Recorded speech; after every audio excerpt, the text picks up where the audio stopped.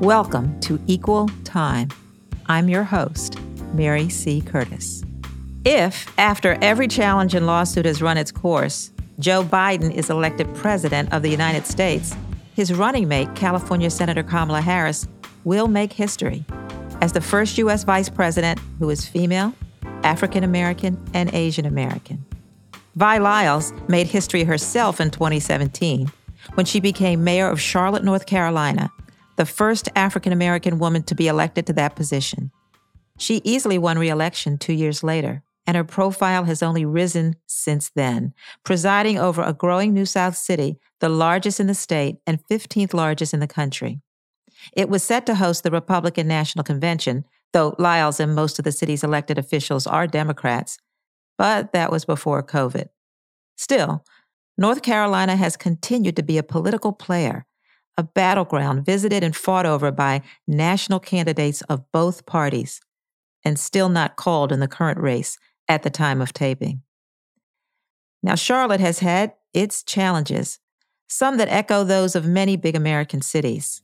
Protests and debates over police reform and frustrations that all its citizens don't share in its economic growth and opportunity. Mayor Vi Lyles has a lot on her plate, so we're happy she's taken time to join the show. Welcome to Equal Time, Mayor Lyles. Thank you, Mary, for having me. It's always great to join you in any reporting. Well, we have been very busy. I want to just jump right in since, as you know, we're still counting and as of press going to record this. So are you surprised by the tight margins of both the presidential and the Senate races in North Carolina? I'm not surprised. I would have hoped that it have been different, but it didn't surprise me, particularly because of the amount of money pushed in those last 3 weeks. I think the president visited the state. It felt like every other day, but I'm sure it was just about 8 or 9 times. And so there was a real effort by, I think, the president's campaign to make sure that his followers and voters were really excited. You could see that by the rallies, whereas I think the Biden campaign followed the pandemic or COVID rules and regulations and didn't have those kinds of major events. So I'm not surprised, but was hopeful that it would have been different. We're still counting anyway. Yeah.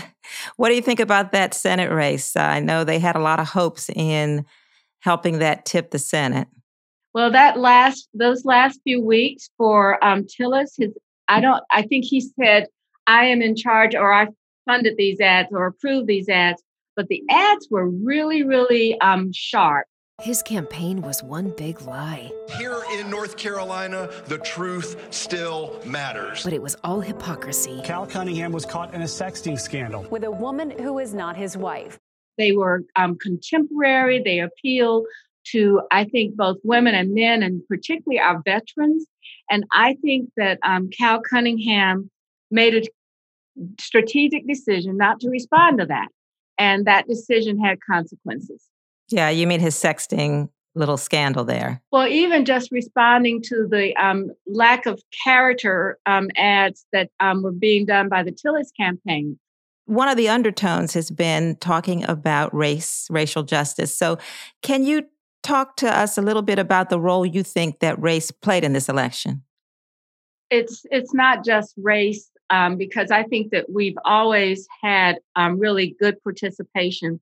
But in this case, I think what really played a large part in the turnout of African Americans was the George Floyd incidents and the Black Lives Matter movement and the accusations by the administration that there was lawlessness. And I really believe that North Carolina performed very well in response to those issues. And I think that that's why we have these outstanding ballots right now in North Carolina. And that's why they haven't been able to call our state for one of the winners.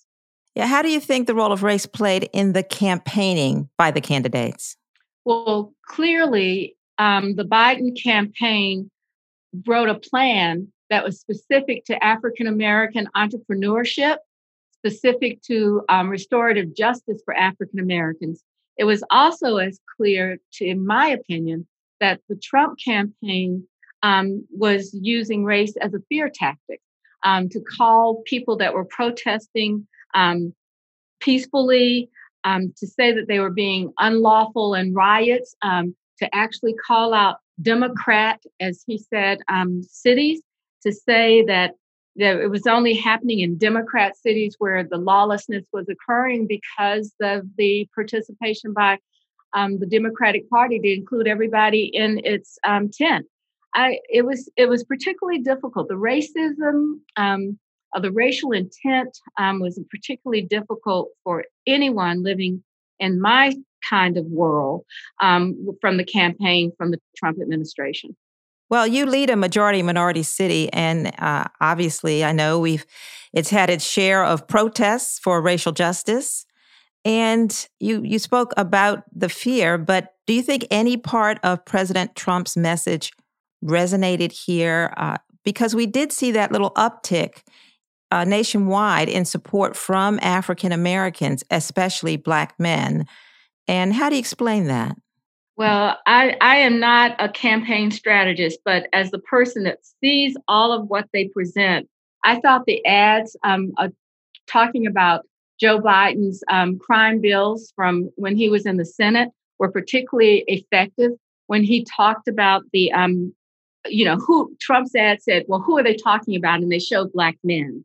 And that was something that I think the Biden campaign had to really cope with. And I think that may have shifted the uptick, or maybe have caused the uptick in African-American voters, and especially men. I also believe that I don't want a perfect person in office. I want someone that has gone through trials and tribulations and resolve to change. And that was the way I saw Biden, is that while he had that accusation around the crime bill, I wish that we had the ability to really say, but look what the difference is now versus the current president, who is accusing us on one hand of lawlessness and rioting and calling out militia people to stand by, and then saying, well, don't vote for this man because of something that he did 20, 40 years ago. And you didn't see much on some of Trump's past, the ads on the Central Park Five, that came up in one of the debates. Exactly. Yes, they should have. I think that the Biden campaign overall tried to speak to people. I think that Trump's campaign was speaking truly to his base, and that base being people that really are afraid of some of these issues around race and urban communities. Well, this year has been challenging for many reasons. Pandemic, economic upheaval, so much. But for Black women, we've had our share of challenges. We've had the lows of Breonna Taylor and the highs of the nomination of Kamala Harris, Senator Harris. So how do you feel about the possible history-making achievement of Senator Harris as vice president? Well, one of the things about Senator Harris that I've admired is her ability to relate to people that are in the justice system. Her experience and her background will really allow, as the Biden and Harris ticket is finally standing there being sworn in, it will allow her to use her expertise to start talking about justice, restorative justice, and helping people that need a second chance. And there are a number of things that have to be done, from some of the smallest things that prevent people from getting jobs or housing after they are re-entering society, that she will know a lot about and can really have an impact. So I'm looking forward for her perspective, not just in the Justice Department, but also when we talk about housing and we talk about jobs, from being from California, where the state is obviously racially and ethnically diverse. I think she'll bring a lot of that strength to the White House. Yeah, and I this is the part where I call you Vi. And as a Black woman, personally, And you're a pioneer as well. First female African-American mayor in this growing city. So how will you feel, you think, if it does go the way it's trending and she's taking that oath? If it goes the way that it's trending, I would like to say to the president and vice president that Charlotte stands ready to participate in the healing for this country. I have to say that serving as a mayor, you are very, very close to the people your every decision, every Monday night when we make decisions, we have an impact on people's lives here. But we need to make sure that our state and federal government have that same understanding that every action that they take has a consequence for someone that lives in our city. And I want to be a part of having that opportunity for that conversation to say, here's the way that you can help us. You can help us lower the 25% cost of transportation for people in minimum wage jobs.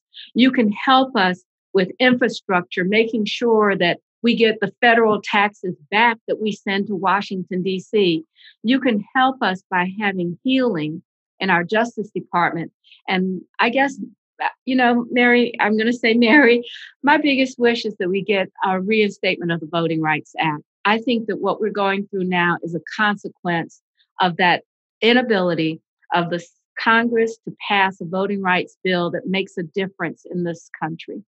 I was there that when you won the first term in 2017, you had a granddaughter in each arm. Yeah, we now have 3 granddaughters. So this is really great. And so, you achieved a lot and you were a grandmom and a mayor. And so I just want to push a little bit on in your heart personally, how you feel about in a time where we've had things like Breonna Taylor, but we are also seeing this person who is playing this pioneering role and kind of knowing what she's going through, walking that tightrope. How do you feel about that? Mary, I will say, I've lived a long life here, and every experience that you often hear about for Black women, I've gone through. I've gone through times when someone said to me, well, we've already got somebody Black in the department, so you don't really need to be hired. That's just not, you're just enough, one token person. I've also gone through an experience where my son was investigated for an armed robbery. And just by the coincidence of having a receipt that had a time stamp on it, that they stopped investigating him because he was a Black boy with dreadlocks. And it's just that part. And more importantly, when my children were in school and we would have play dates in the school, and sometimes they have been called the N-word. And those are all very personal experiences. My family has a business that's 3rd generation, and they work hard at it, and they've done well, but they haven't done as well as if they were white, they'd be in an entirely different stratosphere. So all of these things are personal to me, and all of these things help me look at any decision I make through that lens of growing up in a segregated South, trying to determine how a progressive city can, like Charlotte, can actually make this change and to do it in a way that people will notice the difference. Thank you for that. And I'm sitting here relating because, I'm a journalist and have had a son profiled and even gone to court about it. So I like to say, as Black women, we don't have to always explain it. We can just kind of look at each other and know it happened. Oh, yeah. You talked about Charlotte, and it's true. I mean, we have been this city in the center of so much. Mayors have moved to the national stage. We saw Anthony Foxx join the cabinet, and I saw you in that national Biden-Harris ad with those 14 mayors. And we were set to be one of the few cities to host conventions from both parties. You were going to have the RNC here pre-COVID. So can you talk a little bit about Charlotte and North Carolina's political future and the prominent role of the state and its leaders? That's one of those particularly difficult situations that we're in right now. because when you look at our ticket, we haven't decided who wins the presidential electoral votes for North Carolina, but we have elected a Democratic governor, and we've also elected a Republican state legislature.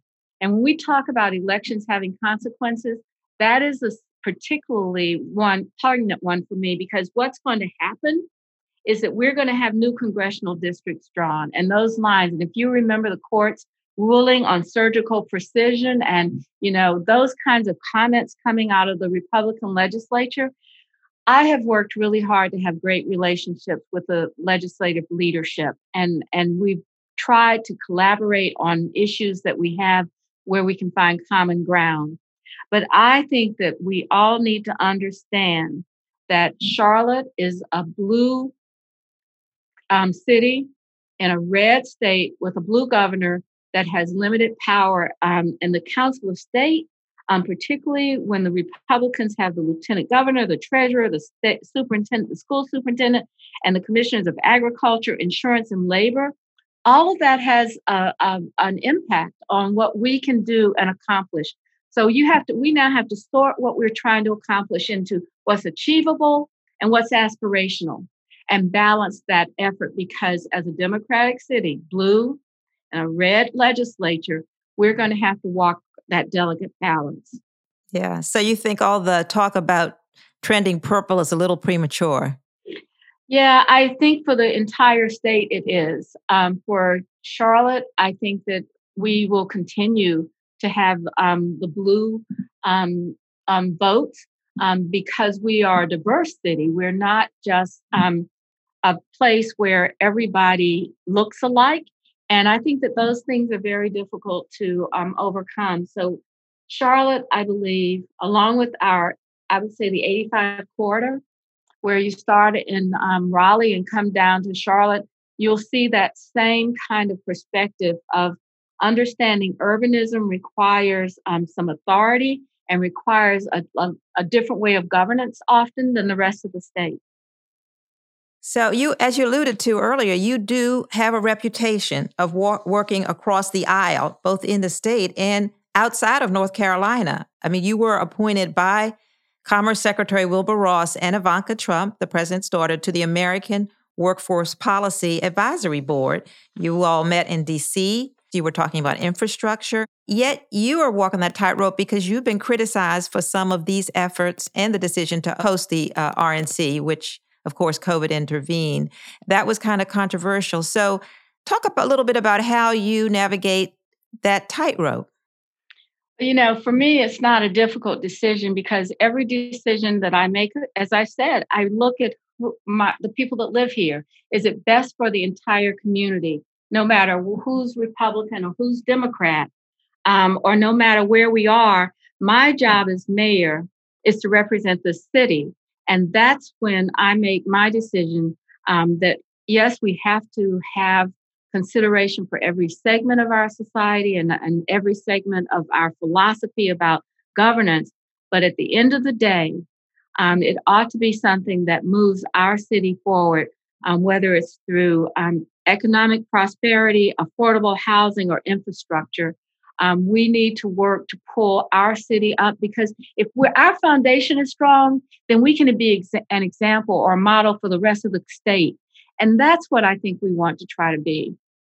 So walking that tightrope, as you say, I don't know that I see it as a tightrope. I see it as, how do I bring people together to say, overall, this is the path that we all must take to be successful in the long term. I want my legacy to be not what I did today, but what I did that will be effective for the children and the grandchildren that live in this city. What is a question, I always do this for every guest, that I have not asked you that you wish I did because you have a good answer? What I would say, the question that you should ask me is, why is it important that we think about a community like Charlotte for 20 years out? Why do we have those kinds of plans? And I would say to you that the life of the city is long, long term. And that if we want to be a city where we continue to be able to make progress for everyone, that we have to think about that today. So my initiatives around reducing the cost of transportation for families, making sure that people have an affordable place to live, that's not just for today, it's for the future, forever, I hope. Yeah, just from that a little bit, you are facing what mayors in big cities all over are, where we're booming. People are moving here quite all the time.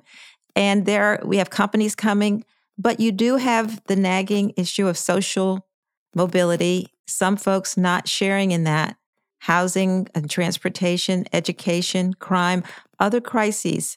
So you are, as you say, the mayor of everyone, but the problem isn't unique. So no matter who becomes the president, mayors in cities like this will be facing that. The people that are living here voted for that bridge that made Ballantyne possible. The people that live here their property was taken to create an interstate highway.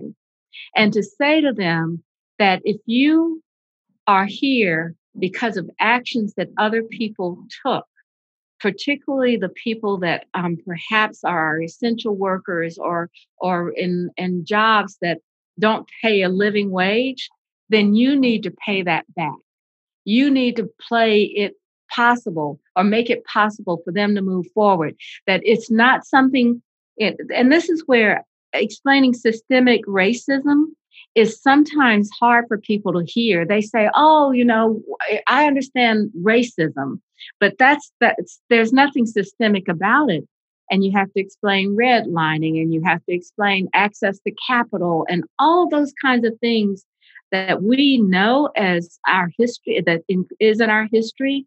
And you have to be able to explain that in a way that makes it possible for them to understand that they have to contribute to the welfare of all. And that's what we're doing in Charlotte with our opportunity corridors. We're recreating our main streets and our African-American communities, while all at the same time trying to prevent gentrification from occurring as a result of economic development. Yeah. I often, when you say that, the structural, I talk to people, well-educated people, and explain, I couldn't live where I live in Myers Park that many years ago because there were restricted covenants in the deeds. And from that flowed the schools, markets, roads, so many things.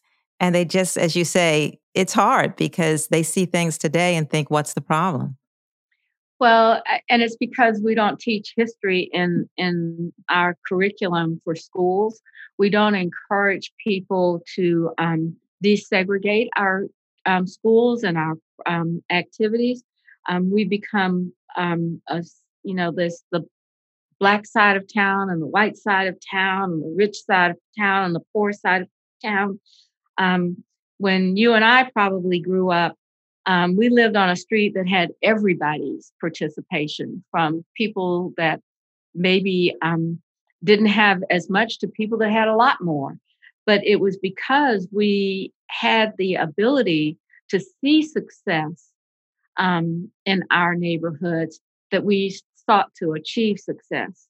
And that's my learned experience, is that you have to have the ability to see yourself in a different way if you expect your ability to change to happen. And right now we're failing at that in so many areas of our city. Thank you so much. Mayor Lyles has been on that road. And do you think that you'll be taking some of this message to a national audience? I just have to ask that,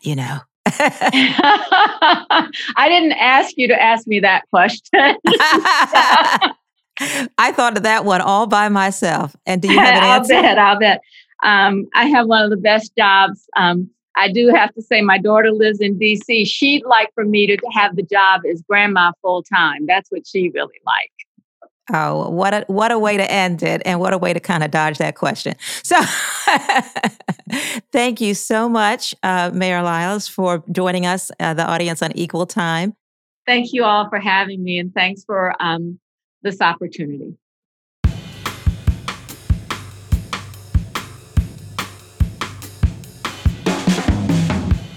What keeps me up at night? This week, you have to ask? Actually, I'm thinking about election 2020 and what it reveals about the state of the United States, divided and confused. If Joe Biden wins, will he be able to keep his promise to bring the country together? If Donald Trump prevails, will he stop fighting his enemies, real and imagined? And can Americans overcome fear of the other long enough to plan a healthy, safe future for everyone? I'm not sure I have the answers, but that didn't stop me from trying to figure it out in my latest roll call column. Check it out. And let me know what keeps you up at night.